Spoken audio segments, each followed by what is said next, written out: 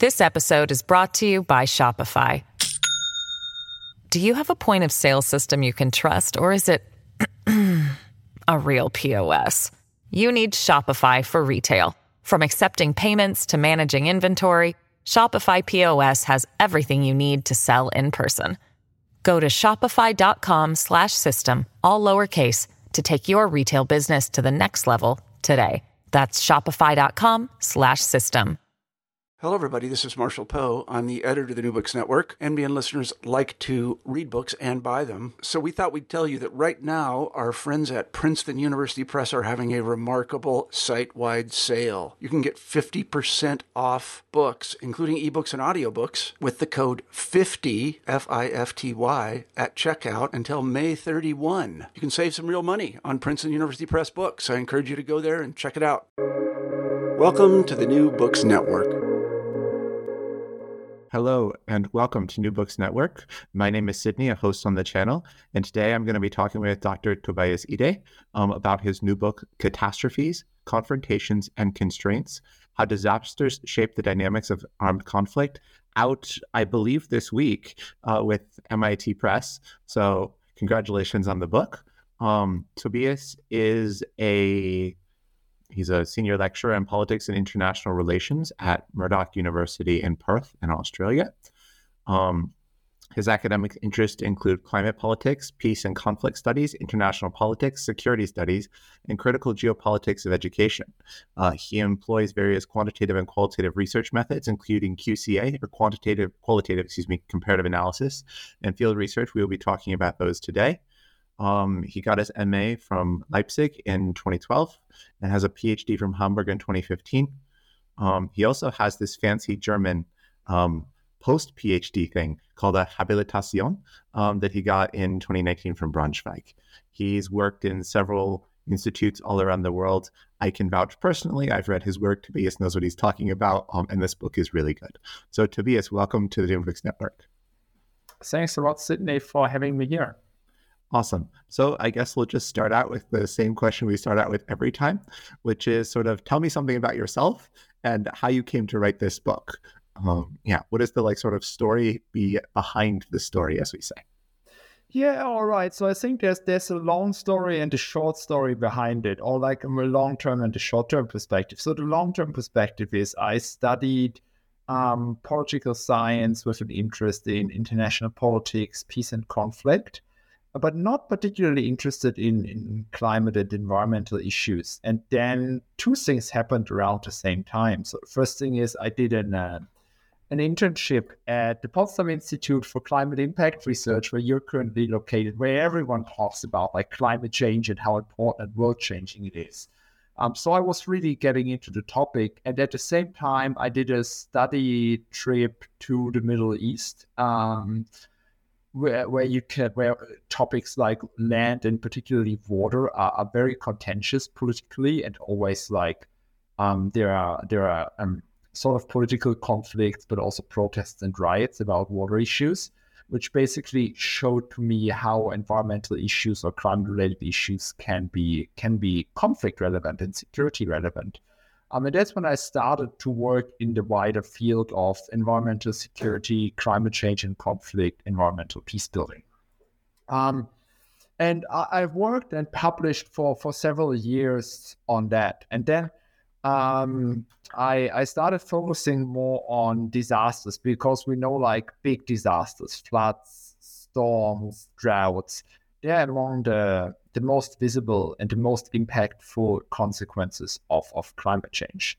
And understanding their security implications seem to be quite important, because you could read 3-4 years back already, you could read all over the news there were concerns the Taliban would exploit Pakistan's bad 2010 floods to, increase their room for maneuver. There was significant peace agreement in Indonesia after the 2004 Indian Ocean tsunami. There was a lot of debate about pastoralist conflict and actually al-Shabaab-related violence in Somalia related to drought. So you could see it all over the place. So I become really interested in this, in the impacts of disasters on conflict more specifically.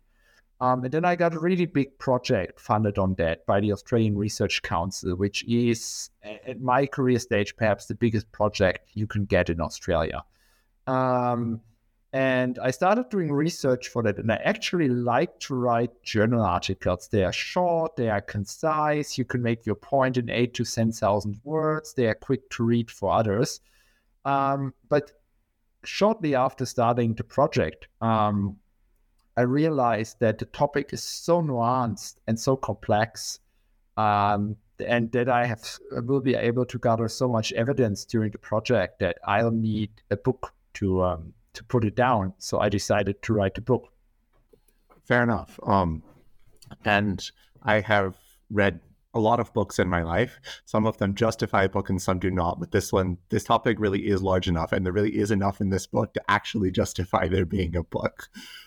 So one of the things I really like about this book is that it does a very good job of summarizing sort of where we are when you started this book and where some of this evidence you gathered is.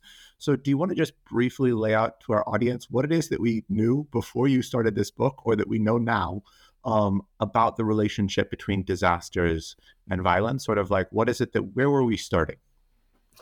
All right. So as already indicated, I conceive the impacts of disasters on conflict risks as part of a broader debate on climate change and conflict. Now, it's not a neat overlap because, for instance, cold spells, tsunamis, or earthquakes are not necessarily related to climate change. But there's a big overlap. Let's put it like that.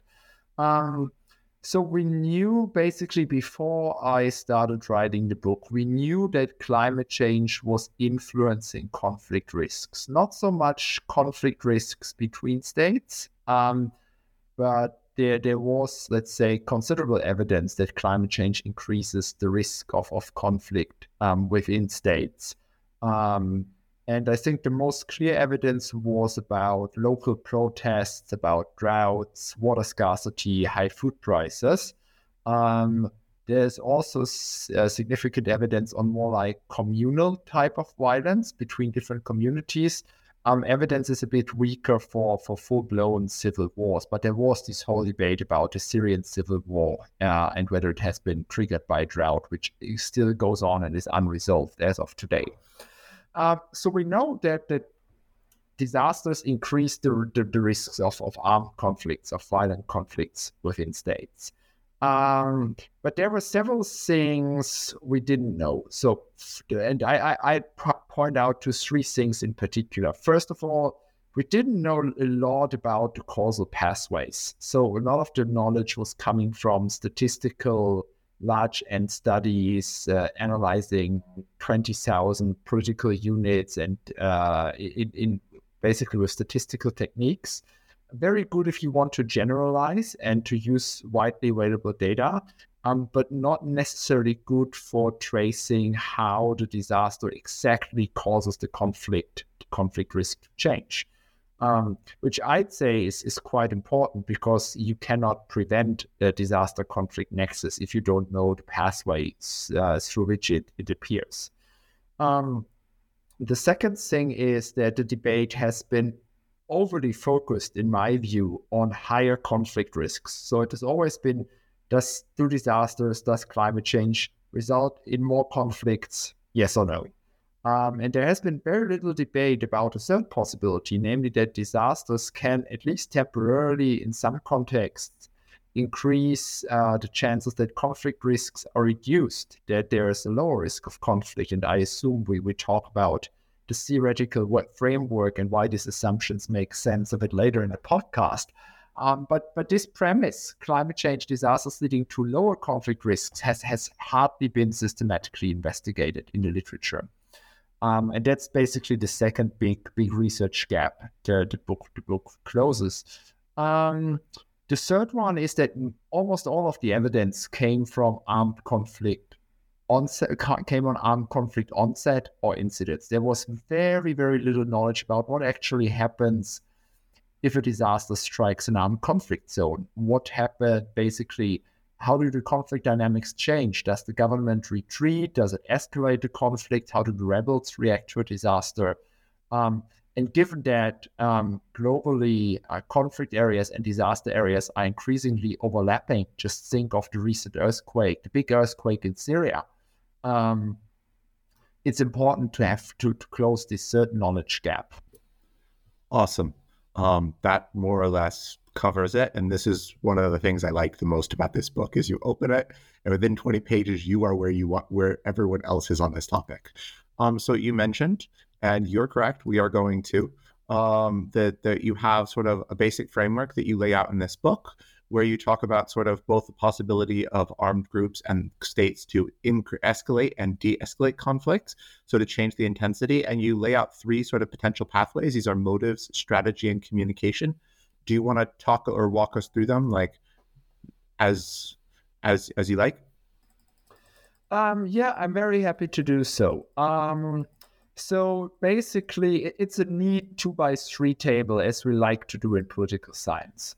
So you basically have, on the one side, you have the 2 outcomes the project is mostly interested in, which is the escalation or the de-escalation of armed conflicts. Basically, ongoing armed conflict, you have an ongoing civil war, then you have a major disaster striking it. Does the conflict escalate or de-escalate?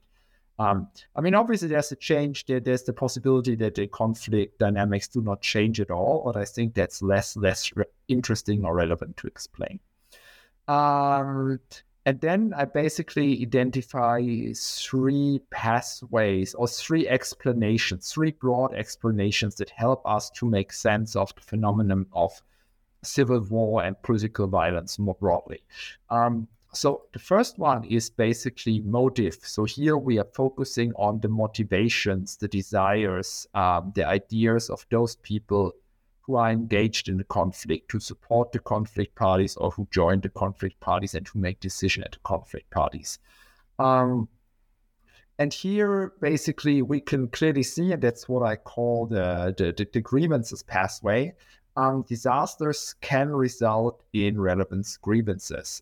Quite often, disasters are associated with large losses, both personally, if friends, relatives, or neighbors perish during the disaster, but also massive economic losses, loss of assets, infrastructure destruction.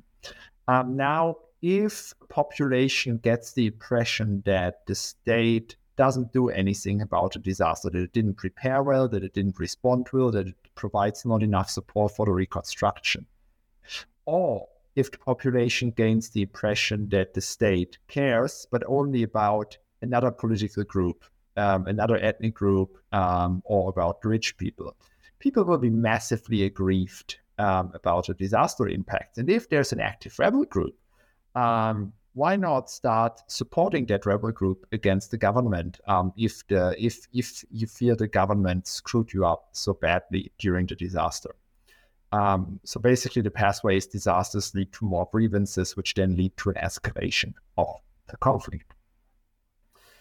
However, we know from a very rich research tradition in disaster sociology and disaster diplomacy that disasters also provide valuable opportunities for cooperation, and that usually in times of extreme events, people overcome their previous differences and try to support and work with each other, even across pre-existing divides. And the book describes several cases, among others the 2004 tsunami in Aceh, Indonesia, where populations, but also fighters from different parts or from different sides of the civil war joined forces to recover after, or to basically aid the recovery after a disaster.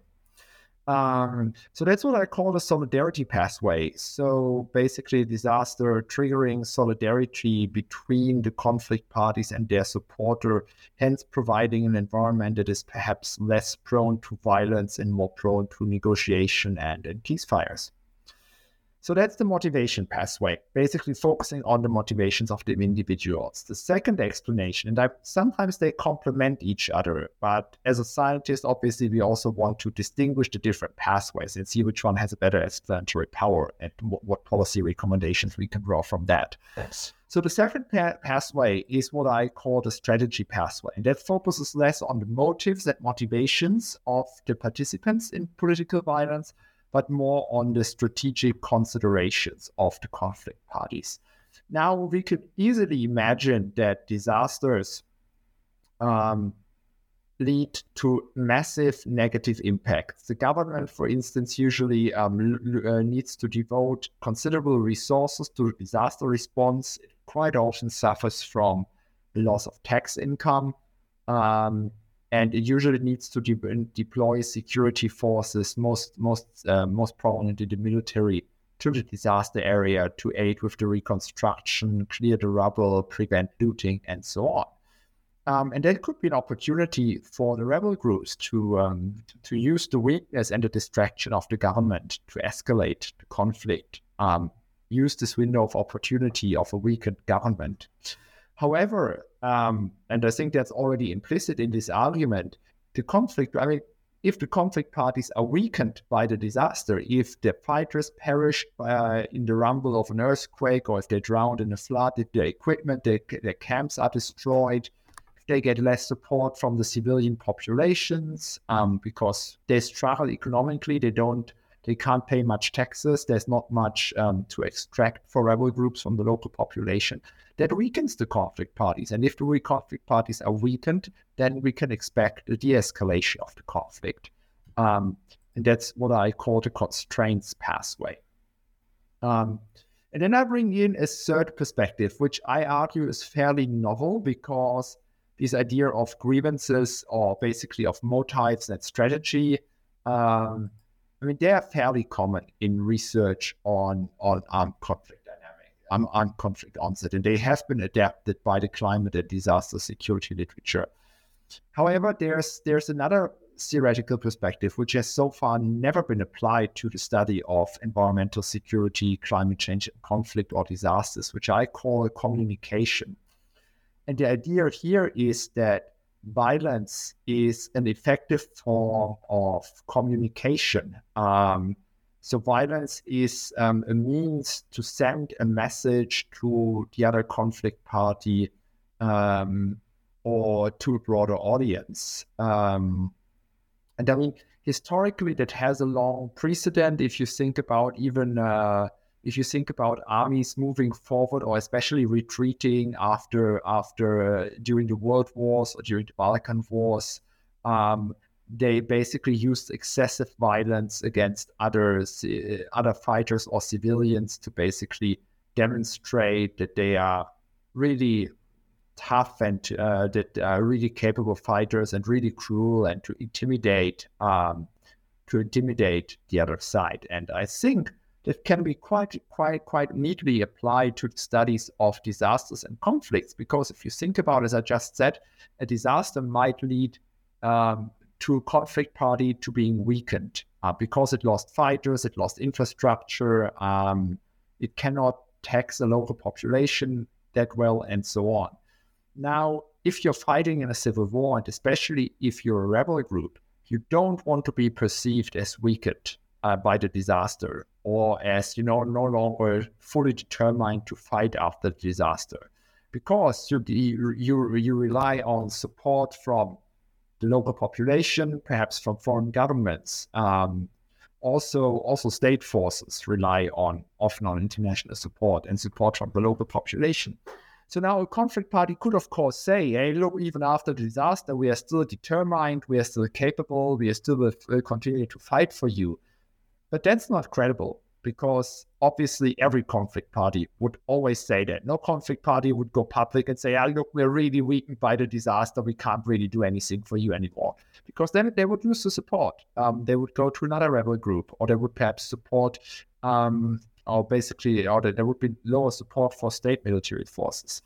But as everyone knows, they would never basically, or as everyone knows, their commitments are not credible. What they can do is they can escalate the violence after the disaster to show, hey, look, disaster is gone. We're still staging attacks. We are still staging offensives. We are still doing terrorist strikes. We are still there. We still play a role. We are still determined, hence sending a strong signal to their supporting constituencies that they are still relevant. And that's especially for forms of violence that are relatively cheap, like targeting civilians, which is usually quite easy for armed actors to do. However, on the other side, exactly because, and that's what I call the costly signal pathway, and that's contrasted with a sixth pathway, which is the converse, which is the image cultivation pathway. Now, it basically operates on the same premise. So armed groups depend on the image they have among their internal supporters, but also among their international supporters. And usually the disaster-affected population, but also not international donors, especially Western donors, they don't really like if you escalate violence in a dire humanitarian emergency, because it basically sends the signal, hey, we're escalating the violence. We don't care about the local population. We don't care about the international relief and aid efforts. So it really sends a bit signal, and it can cost you quite a few sympathies. And it did, for instance, with Al-Shabaab in 2010-11, when they blocked the drought aid to enter the country due to their fear of foreign infiltration. It cost them a lot of sympathies among the local population. So that's why my expectation is, at least framework-wise, that we could see that happening in quite a few cases, that when all the media, all the international attention is on the disaster area after a big disaster, conflict parties tend to hold back. They restrain a bit because they want to cultivate their image. They want to send a signal that they are the responsible, reliable, good guys. So in summary, we have these two possible outcomes: escalation or de-escalation, and then the three perspectives: motive, strategy, and communication. And I want to know, basically, then focus interested in basically how often and when do disasters lead to conflict escalation or de-escalation, and which of these six pathways or these three logics has the best explanatory power. Great, let's get nerdy.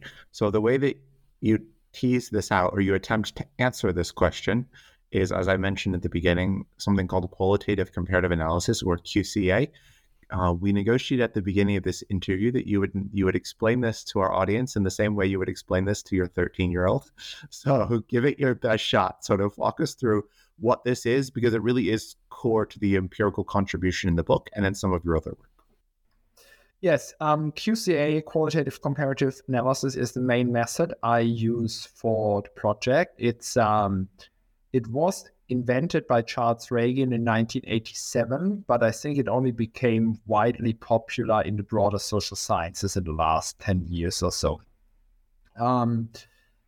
As every method has its shortcomings and deficits, but it also has some significant benefits I could utilize for the project. Now, to give you a rough idea, it's a set theoretic method grounded in Boolean algebra, which perhaps my 13-year-old son wouldn't understand. So basically what you do is, the logic behind this is you conceive cases as members of sets. So for instance, we have the set of cases where the disaster escalated after the conflict.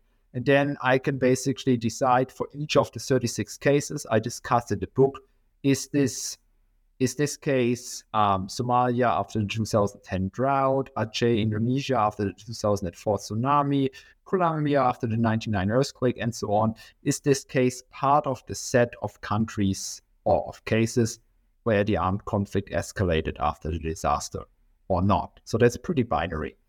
And then you can do that for, is that country or the case also part of the set of cases where we have a democratic country, where there were significant grievances among the local population about the disaster, where large amounts of international aid were flowing in after the disaster, and so on. So that's called the calibration process, where you basically assort these binary 0-1 logic to your data and sort them into cases. And then in the next step, in essence, you run an algorithm via software that tells you, based on your calibrated data set, what works, what are the pathways that explain your outcomes, in this case, conflict escalation or conflict de-escalation after disasters. And I mean, it's a pretty complex algorithm, even so not complex enough that I could do most of my mathematics by hand. I'm not doing it because it would be super time intensive, but at least I could do it. But to give you very simple examples, so let's just say we had two cases where a conflict escalated. And in one of the case, we had large disaster impact, a very angry population, and a democratic government. And in the other case, we also had large disaster impact, a very angry population, but a non-democratic government. Then the algorithm would basically show that obviously the angry government and the large disaster impacts, they matter for the outcome, conflict escalation, because they are present in all the cases. Democracy, on the other hand, is sometimes present and sometimes absent, but we still have the conflict escalation, so it's not a relevant causal condition and it would be deleted. Now, this is much more complex if you throw in 36 cases with a larger number of conditions, but it gives you a bit of an idea. The reason why I use QCA in the projects are multifold. To start with, QCA is really, really good if it comes to medium and 8 to 50-ish cases research designs, simply because the mathematics are geared toward these designs, which allow me to make an important contribution because I feel the literature on climate security and on disasters and conflict is so divided between, on the one hand, a few studies that only focus on 1 or 2 cases that can really dive deep into the cases, but we have no idea how generalizable they are, how they speak to a broader population of cases. Then on the other hand, we have these really large statistical studies with 10,000 of cases, which are quite generalizable, but we know nothing about the specific causal pathways. We know, and we cannot throw in any factors, any conditions for which we don't have any quantitative data. While for 36 cases, it's still quite possible to get to basically collect information on how angry, how aggrieved the population was after the disaster, or how the disaster impacted the rebel groups.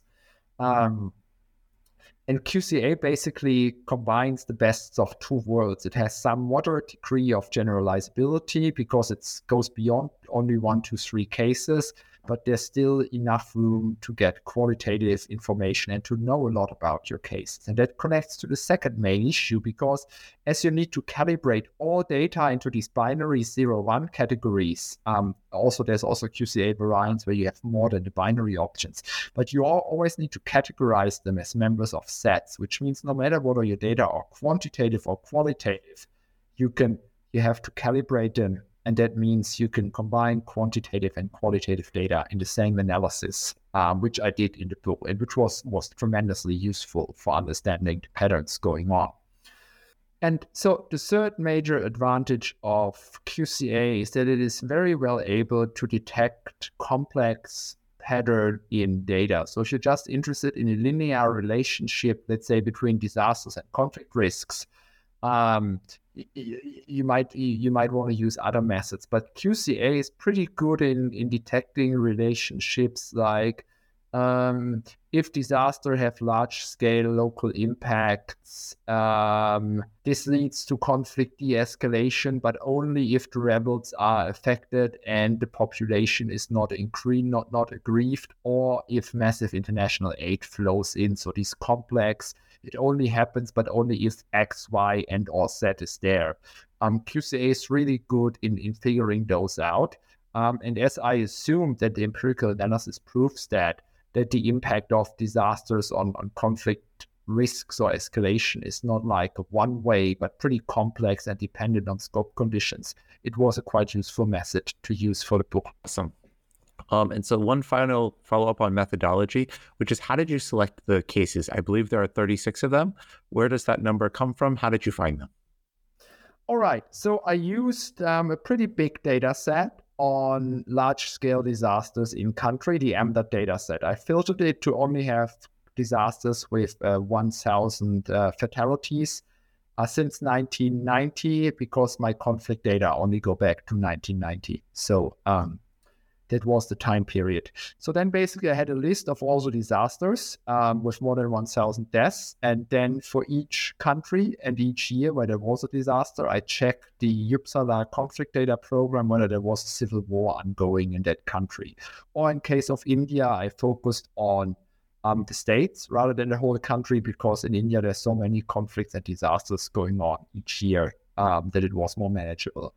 And that quickly led to 31 cases of really large-scale disasters resulting in striking an armed conflict zone or a civil war-affected country. I had to cut out a few cases, usually the minor cases. So because India and the Philippines had so many disasters with more than 1,000 deaths, I restricted the sample to not more than 4 cases from each of those countries, because otherwise the evidence would have primarily been from these 2 countries rather than a global comparative analysis. This episode is brought to you by Shopify. Do you have a point of sale system you can trust, or is it a real POS? You need Shopify for retail. From accepting payments to managing inventory, Shopify POS has everything you need to sell in person. Go to shopify.com/system, all lowercase, to take your retail business to the next level today. That's shopify.com/system. And then I found that certain world regions, especially Sub-Saharan Africa and Latin America, were underrepresented, but also certain conflict types, particularly droughts. Because measuring the deaths related to droughts, it's a bit tricky, and that's why they are often underreported. So then I basically looked for 5 other major disasters, both in the data set but also in the literature, that had massive implications on the ground. Not 1,000 deaths, but still massive implications, and that happened in conflict countries. And that's why I came up with an additional 5 disasters, which allowed me to bring much more droughts and also 5 countries previously not covered into the analysis. Perfect. And broadly speaking, what is it that we found? We sort of built it up. You have a question, a framework, a methodology, like sort of in terms of reasonable, sort of high level takeaways. What do we come away with?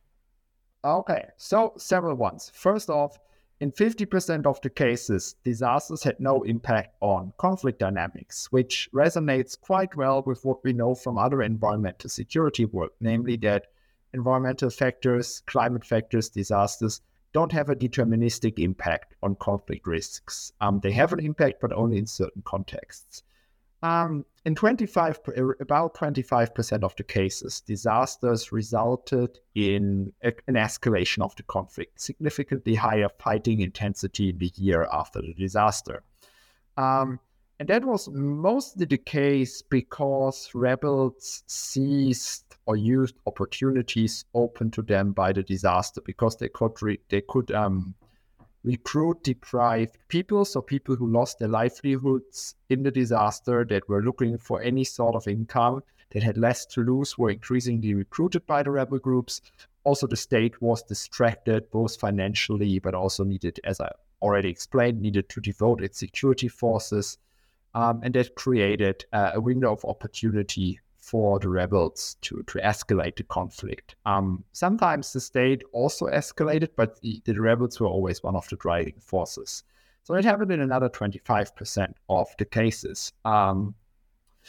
Colombia, after the 1999 Armenia earthquake, being perhaps an excellent case where GDP was reduced by 6% in the 3 months after the disaster because all the coffee growing areas were affected.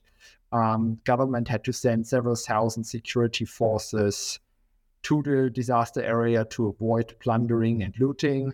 The government also had to cut back its basically social service programs in the rebel affected areas to win hearts and minds, and the FARC rebels saw an excellent opportunity to upscale their fighting. Yet in another 25% of the cases, the armed conflict actually de-escalated, which means in the first 6 to 12 months after the disaster, we had fewer battles and fewer people dying in battles. Now, this was the case also mostly because of constraints. Think about 2010 floods in Pakistan, where there was a lot of public debate about whether the Taliban would utilize this as an opportunity to recruit new members, upscale their fighting.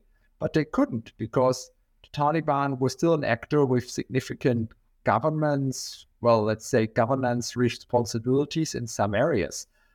So it needed to provide disaster relief, disaster aid to the population to continue their support. Also, the Taliban basically got a lot of money from the disaster flood-affected areas, either through enforced contributions or through voluntary donations.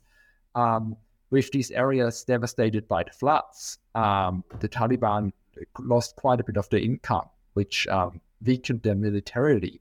The government couldn't exploit that either, because the government had to devote so many resources to the disaster response. 20% of the country's area were underwater. And likewise, it was really hard to move around the military if all the roads are flooded. So we see that the disaster also clearly provided constraints.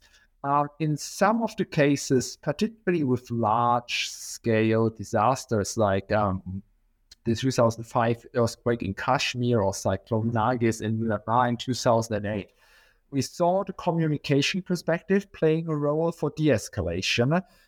Because with the large-scale disasters, there was a lot of international attention to those cases, and then both the government in Myanmar and the rebels in Kashmir were really reluctant, to step up their violence and continue the fighting at that intensity after the disasters, because they didn't want, to appear to be the bad guy in the international, especially in the international audiences.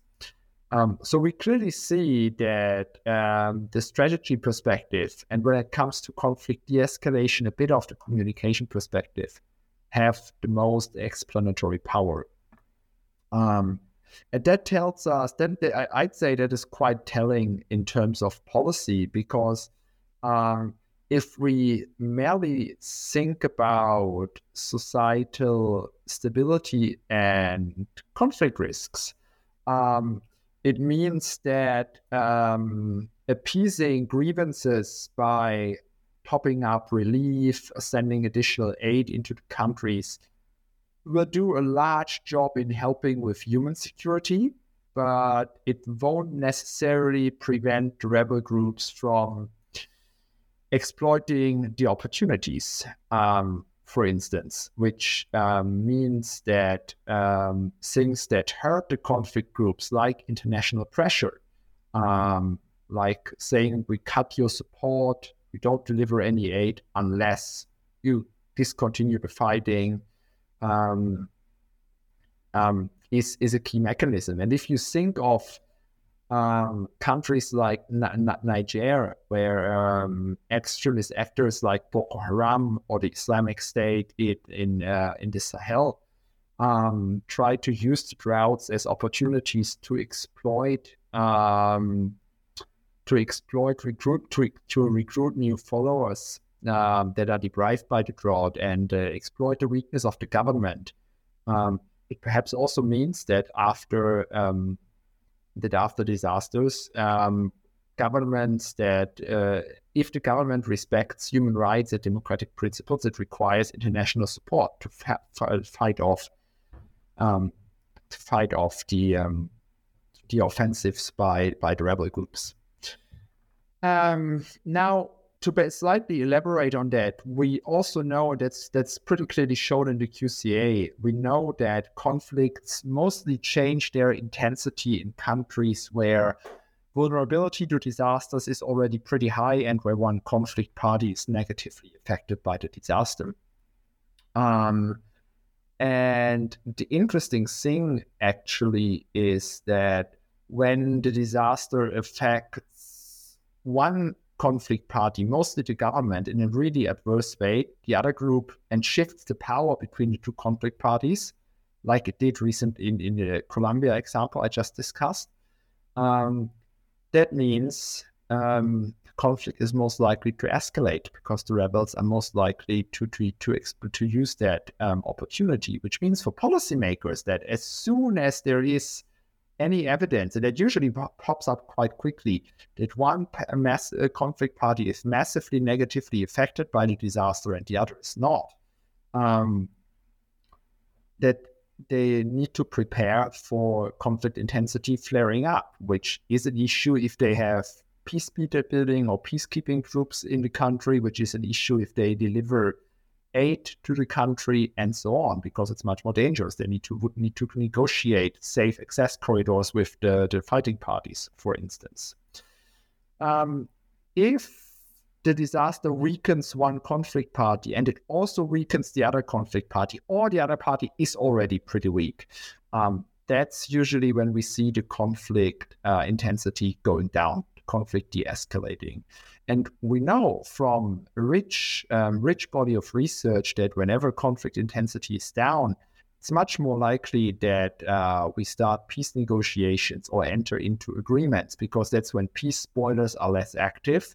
And armed groups generally have incentives to enter negotiations, because fighting is currently not the number one priority, or they're not capable to do so.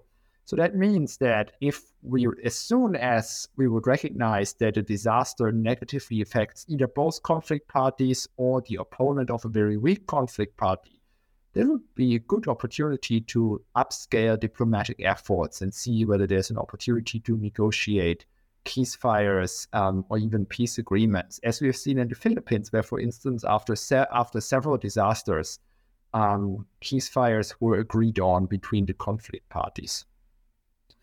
I think this finding also speaks to wider debates on environmental security and climate security in quite a few ways, but I won't read the book to you, so let me just highlight two key ones. So the first thing is, as I already explained, there's all of this focus on, do disasters, do climate change increase conflict risks, yes or no? Why there's a real possibility that, at least in the short term, disasters result in a reduction in fighting intensity. It's 25% of the cases. It's as frequent as conflict escalation. So that's a reality, or an empirical development that both scholars and policymakers need to take into account when talking about climate security. And I mean, then obviously another big contribution is that we know that the opportunity pathway and the constraints pathway, so the strategic perspective, plays a much larger role than the other mechanisms. Even so, the symbolic perspective has some which has previously also not considered, has an impact on has an impact when it comes to conflict de-escalation. All right, no worries. We can just go on to the next question, which is about COVID-19. So you end the book, or right before the conclusion, you have an analysis of 4 case studies related to and talk about the relationship between the COVID pandemic and escalation, de-escalation. Would you please tell us a bit about that analysis? What did you find? What did you do? Have at it. Yeah, so one of the goals of the ideas of the project, because unfortunately disasters happen all the time and strike conflict areas all the time, was that during the duration of the project, which started in late 2019, was to focus on one case of a recent disaster. And well, when I developed that idea, I didn't anticipate such a big disaster like COVID striking the world, but obviously, it was the recent or current case to study. So basically, it's a more qualitative description of 4 conflicts, which is the Taliban insurgency in Afghanistan, the Islamic State insurgency in Iraq, Boko Haram in Nigeria, and the communist rebellion in the Philippines. And I basically, similar to the 36 case studies in the main book, I traced how the disaster affected the conflict parties, put in some quantitative data on aid delivery, military deployments, conflict intensity, and so on, to understand how COVID shaped armed conflict dynamics. Interestingly, and that has later been confirmed by other studies focusing on other countries, the results are remarkably similar to the main results of the book. So COVID sometimes have an impact on conflict, sometimes not. COVID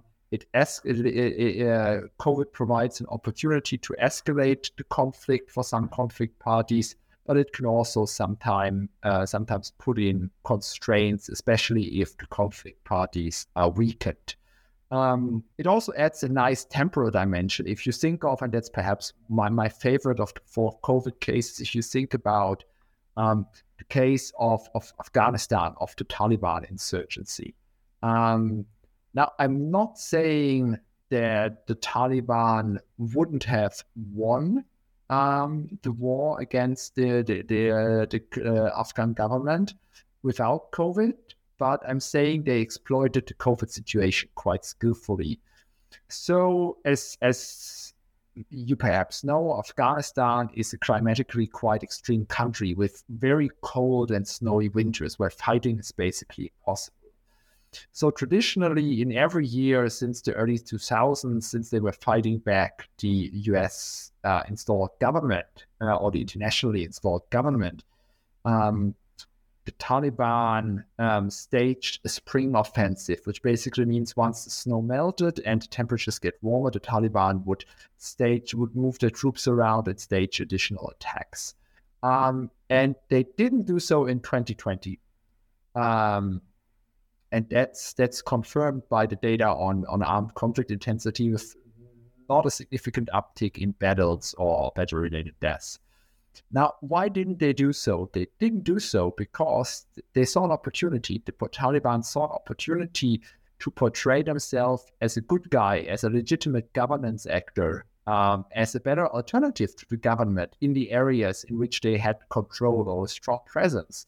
So they devoted mostly manpower, but also money and other of their resources to aid with the COVID-19 response. So basically enforcing movement restrictions, sending fighters around, driving with motorcycles from village to village to warn the local populations about infection risks and COVID-19. And they did so earlier, and at least in the areas they controlled, also more effectively than the government, which also struggled with the COVID-19 pandemic. So it couldn't stage a large offensive on its own, which basically means the government is threatened and weakened, Taliban having other strategic priorities, moving resources away from the conflict to the COVID response, and we see a remarkably de-escalation of the conflict compared to the same period the year before.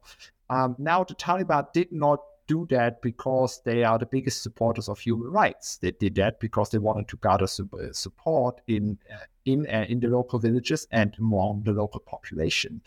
And I think that's what I meant when I say it adds an important temporal perspective, because on the one hand, it basically confirms the relations of the book, that basically or the main finding of the book, that depending on how the disaster shapes opportunities or constraints for violence, the conflict will escalate or de-escalate. But on the other hand, short-term de-escalation can provide benefits to a conflict party in the long term. For instance, if they use the opportunity to build support among a local population. Awesome.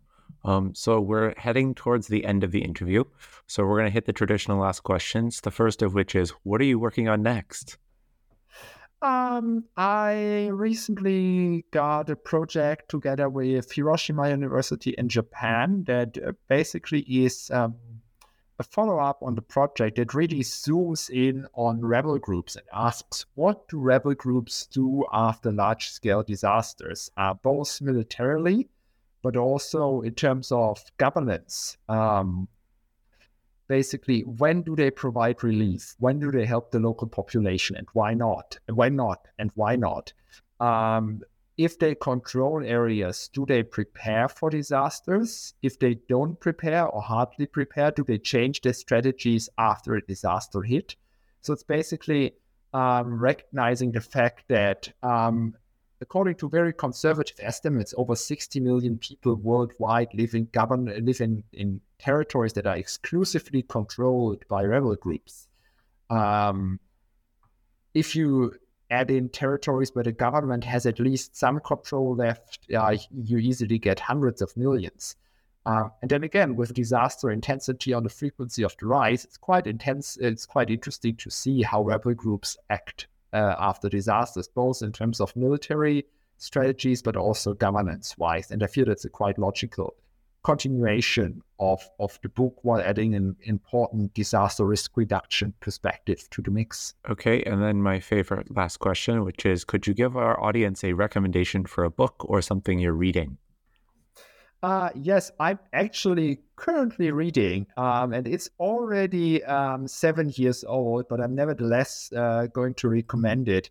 A book called Rebel Governance in Civil War, written by Anna Jonah, Nelson Casfier, and Zachariah Mampilli with Cambridge University Press. And the book basically is the first very comprehensive book-length introduction into how rebel groups do not just fight during civil wars, but also provide all kinds of services: security, policing, justice, medics or health, education, transport, taxes, and so on to populations, and how that both affects the well-being of the populations, but also the strategic benefits or restrictions of the rebel groups. And it's a fascinating book, and it breaks a lot of the stereotypes about, well, the government provides the government services and the rebels fight the government, and once they replace it, then they provide the government services, and adds an important nuance by showing that quite often non-state armed actors, like the Taliban in Afghanistan, for instance, provide important services to the population. And next, after that, on my reading list, and I'm a bit embarrassed, I haven't read it yet, is Joshua Busby's new book on climate security, also with Cambridge University Press, that has a bit of a similar research design than mine, focusing on other cases with some very contrasting outcomes. Like he finds that state capacity, how strong a state is quite important. Strong states experience climate-related stability not so often, weak states do. I find that state capability is not of so much explanatory power. So it will be quite interesting to read that and identify the reasons for why we came to different conclusions. That is an excellent plug, because Josh will eventually be coming on the NBN to talk about that. So for our audience, look forward to that. The book is Catastrophes, Confrontations and Constraints, How Disasters Shape the Dynamics of Armed Conflict. Congratulations on the book, Tobias. It's coming out this week, I believe, with MIT. Yes, and it will be open access, so you can download it. Yes, so you can go to the MIT Press website, you can download the book, and you can learn all about the things that we talked about here. Thank you very much for coming on here. It was a pleasure. All right, thanks a lot, Sydney, and I hope you will enjoy reading the book.